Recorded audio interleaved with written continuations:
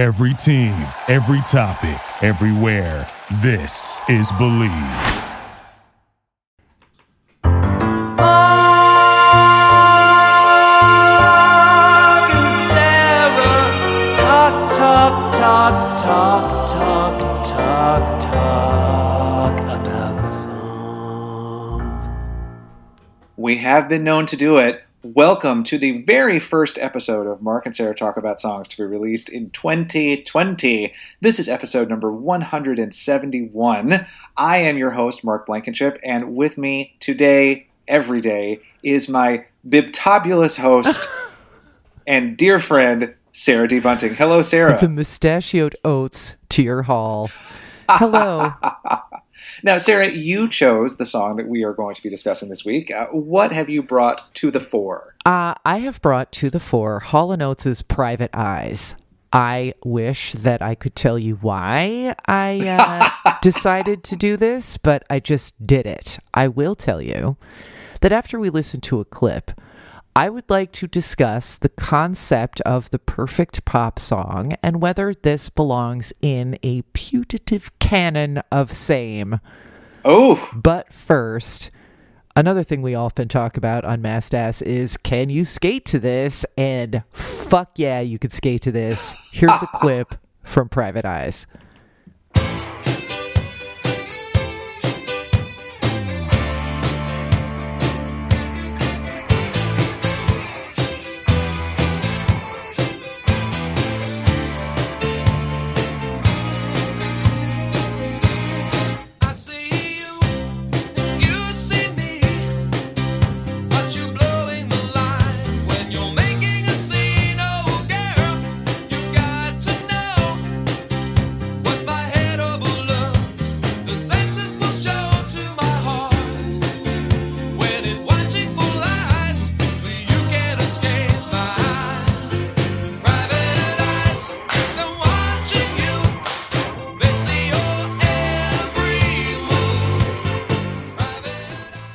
I just want to say, Sarah, that when I listened to this song for the first time in preparation for this episode, as soon as the song ended, I said aloud to an empty room, "Ain't nothing wrong with that." Nope. No. I mean, there isn't. Like, I suppose if this isn't your, decade of music, you could quibble with it, but that is a great piano line. That is a great guitar line opener. It's just clever enough wordplay. The claps are iconic and fun. There's a hearkening back to doo-wop with the ooze. It is fun as hell to skate to. I also had a massive crush on Daryl Hall. And well, of course, he was so hot. I was not sure that was going to have held up. And then I watched the video again and I was like, oh my God, I absolutely would still knock John Oates and anyone else down to make out with that guy.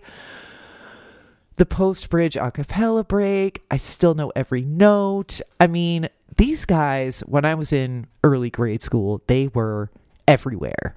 Yes. And then when I was in middle high school, they were sort of back temporarily, and you could see them sort of trying not to slide down the mountain that was the 90s that were coming, and they just fell clean off that shit. They're still touring and making albums and stuff, but this was peak Hall & Oates. I'm still a little bitter about Sarah Smile because it gets on me all the time. Could someone in pop music please fucking spell Sarah with an H on the end? Anyway. Reference, please, our episode on Starships, Sarah, as well. Oh, yeah, we built this city with an H on the end. It's pronounced city. So, yeah, I think that while this might not be a perfect song in the sense of flawless, I think that this is a iconic pop song. I think there are not downsides to it. I think that the length is perfect, the build of it is perfect, the way it's paced, the use of adding and then subtracting drum lines and sound effects and stuff like that. I just think it's really great. I could play it 10 times in a row and did play it 7 times in a row prepping this episode. And why not? But this also might be one of those recurring leitmotifs on Mast Ass that is like, is there a bit, is this going to be a difference maker, the age difference between us? Because this is like something that was in my mitochondrial DNA when I was 8 years old and you were 2. And when this song was popular, I was in fact 2 years old. But I'll tell you what, Hall & Oates, if you were not alive in the early to mid 80s, it's hard to explain how dominant they were. I mean, it's not hard to explain. They were just, but they were dominant. They were dominant. They were everywhere. And it's interesting because they had their first number one hit in 77 with Rich Girl. Yeah. And they had Sarah Smile and She's Gone in 76. And then they disappeared for 4 years, which in pop music may as well be a lifetime. And then suddenly 81 comes and they have in a row Kiss on My List, You Make My Dreams, Private Eyes, I Can't Go For That, Did It in a Minute, Man Eater. Like, all of those were the songs that they released in a row. And it's just like, oh shit, y'all coming for me? Yeah. Like, and the sound had not changed that much. Like, there was still that like white boy soul thing that they were doing.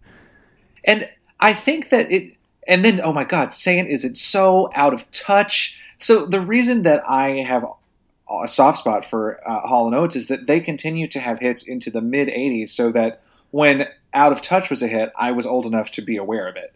And I can remember even in elementary school in the late 80s, we had a really mean cafeteria monitor, and Mike Dalton, who was a troublemaker, sat next to me at lunch, and he would sing about this woman, "Whoa, here she comes. Watch out, kids, she'll chew you up. Whoa, here she comes. She's a kid eater." Matt and we were Dalton, like, our people. We were like, Mike, you done it, boy. A+. Oh. Anyway, I very much was aware of and pleased by Hall & Oates. And I don't think that all of their songs are still great to this day. Like, Agreed. I don't really love I Can't Go For That, No Can Do. I hate Man Eater. I've always hated Man Eater, and you can't skate to it. I mean, so you can, fuck that. But you don't like it.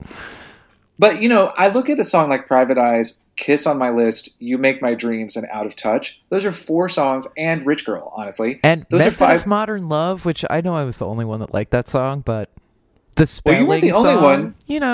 It's a thing. You weren't the only one. It was a top 5 hit. I have to say, I don't remember that one, so I can't speak to it at this time. I would love to hear what you think of it, because there's some weird, like, key changing, like, in the middle of a note that's happening that I'd just be interested to hear what you think about it. But that's an episode for, like, I don't know, 2028.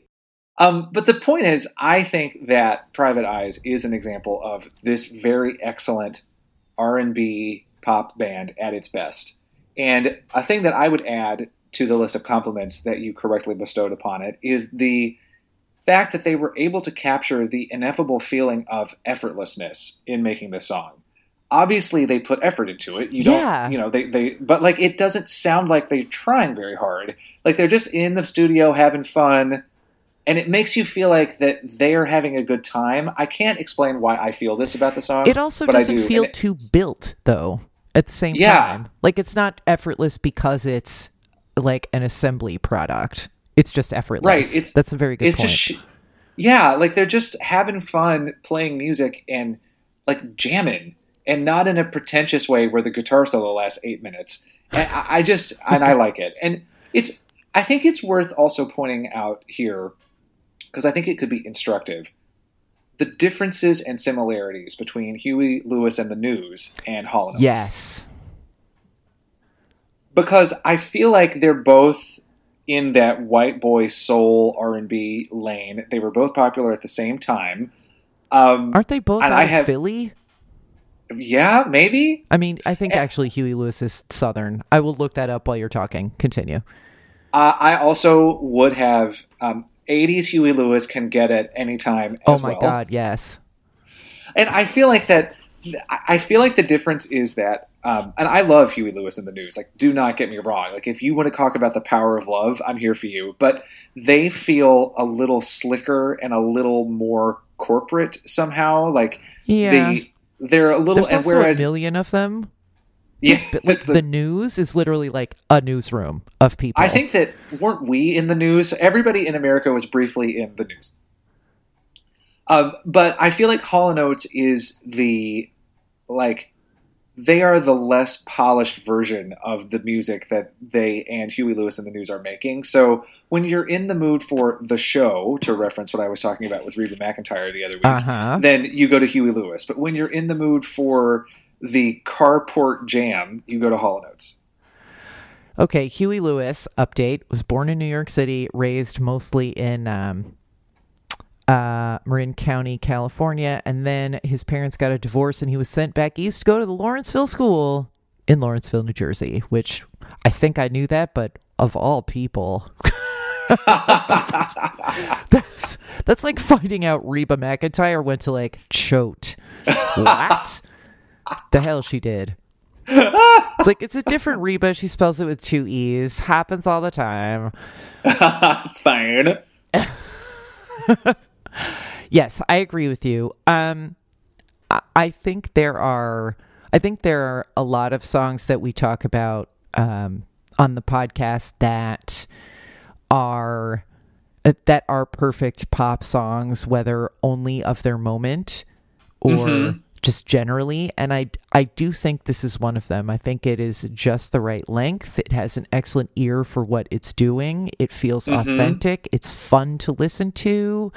There's nothing like there are certain Bryan Adams songs that I would nominate for this, but then there's like a object of a prepositional error that I am unable to.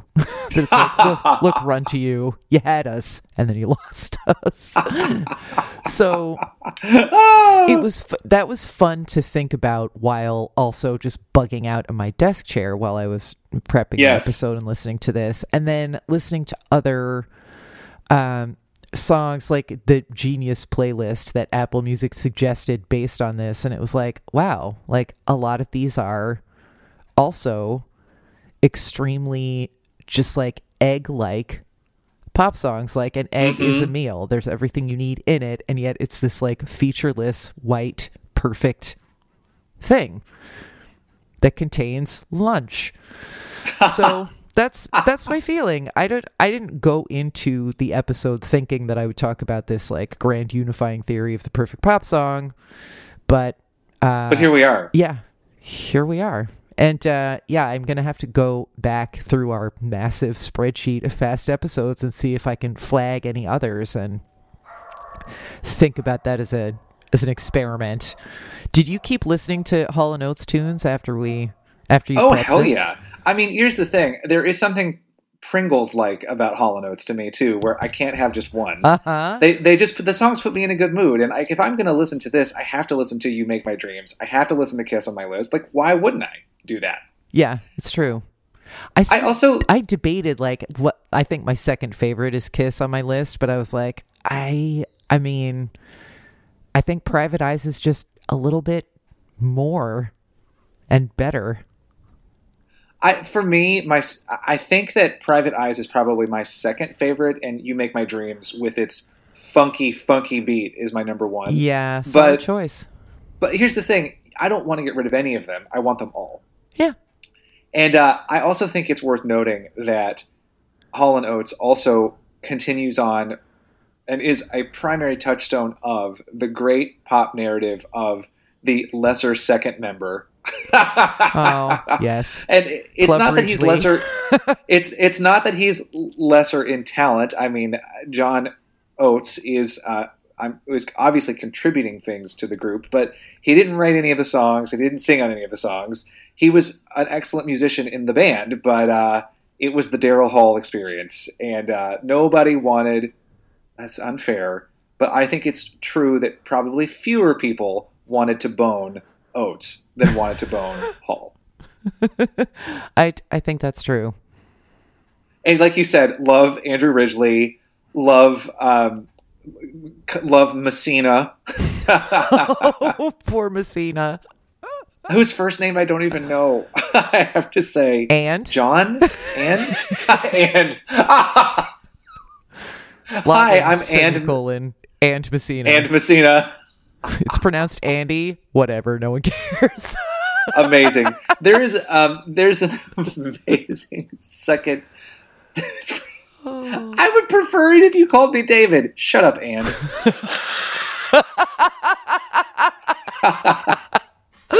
Oh my god, you're so mad about it. Shut up, Anne. Oh, that was great.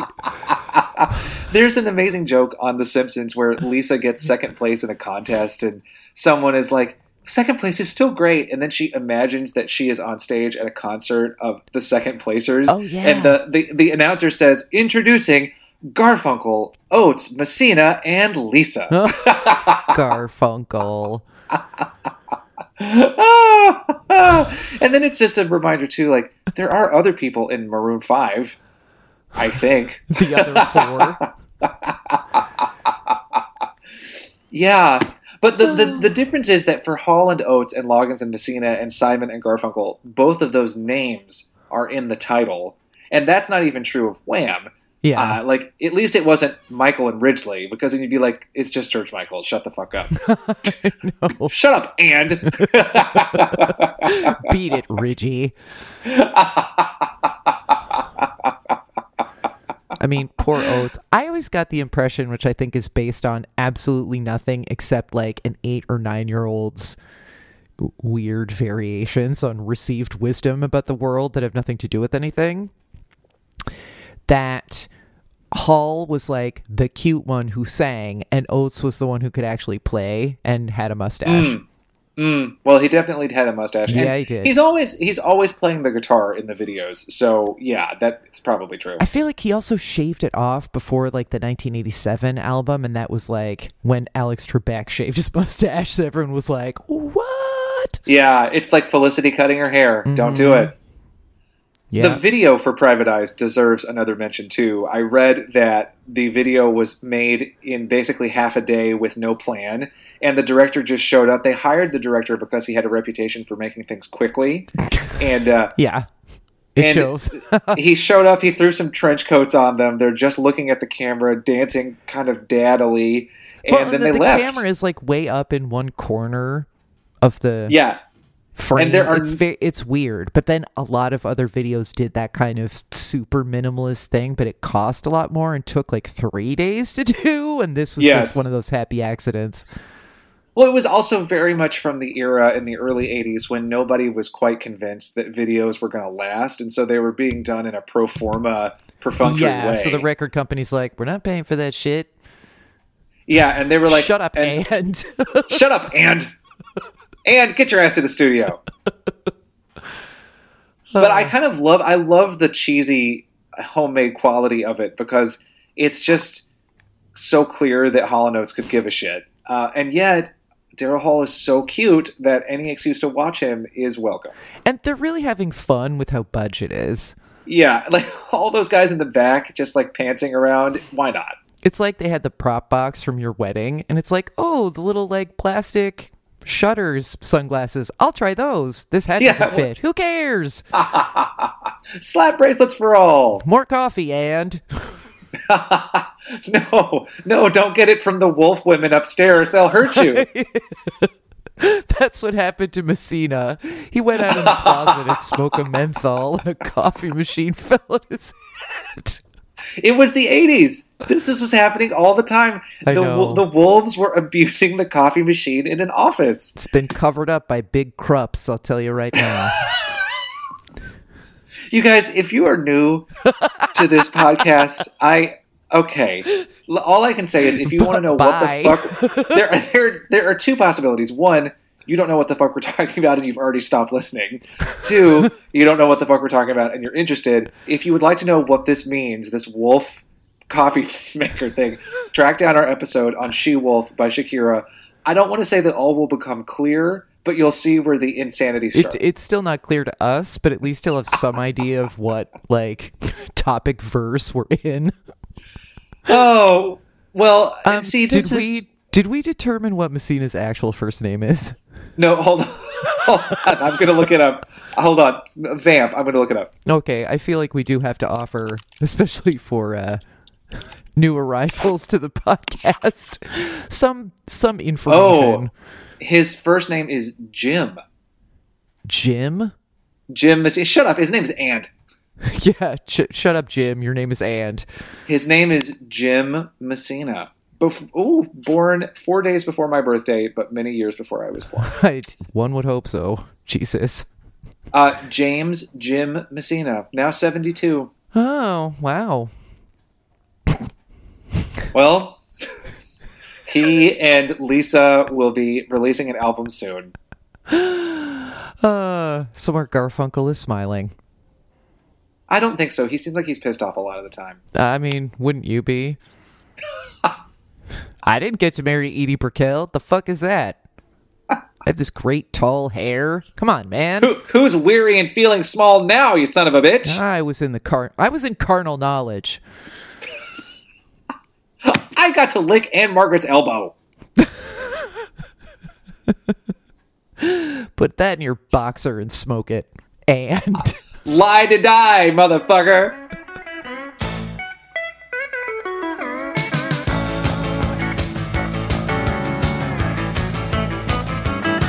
When I left my home down on the rural route, I told my boy, God. You know, this is going to be really interesting when we look back at 2020. January 2020 as the month we lost everything. yeah, seriously.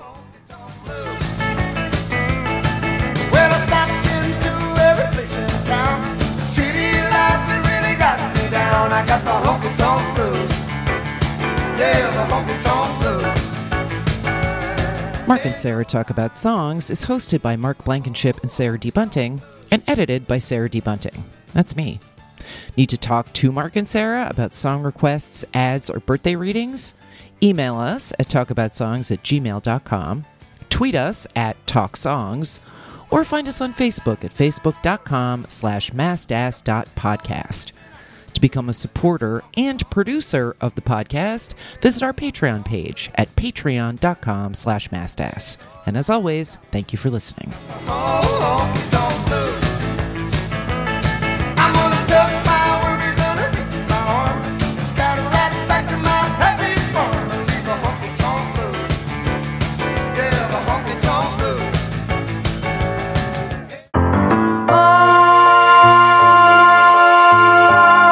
Mark and Sarah talk about songs. Thank you for listening to Believe.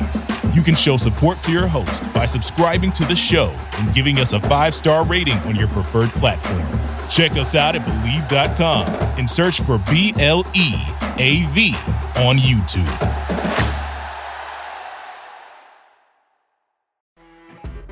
You know when you're listening to a true crime story that has an unbelievable plot twist that makes you stop in your tracks? That's what our podcast, People Are the Worst, brings you with each episode. I'm Rachel. And I'm Rebecca. We're identical twins who love true crime cases that make you say, didn't see that coming, and we hate the people responsible for them. Listen to People Are the Worst now on Apple, Spotify, or wherever you get your podcasts.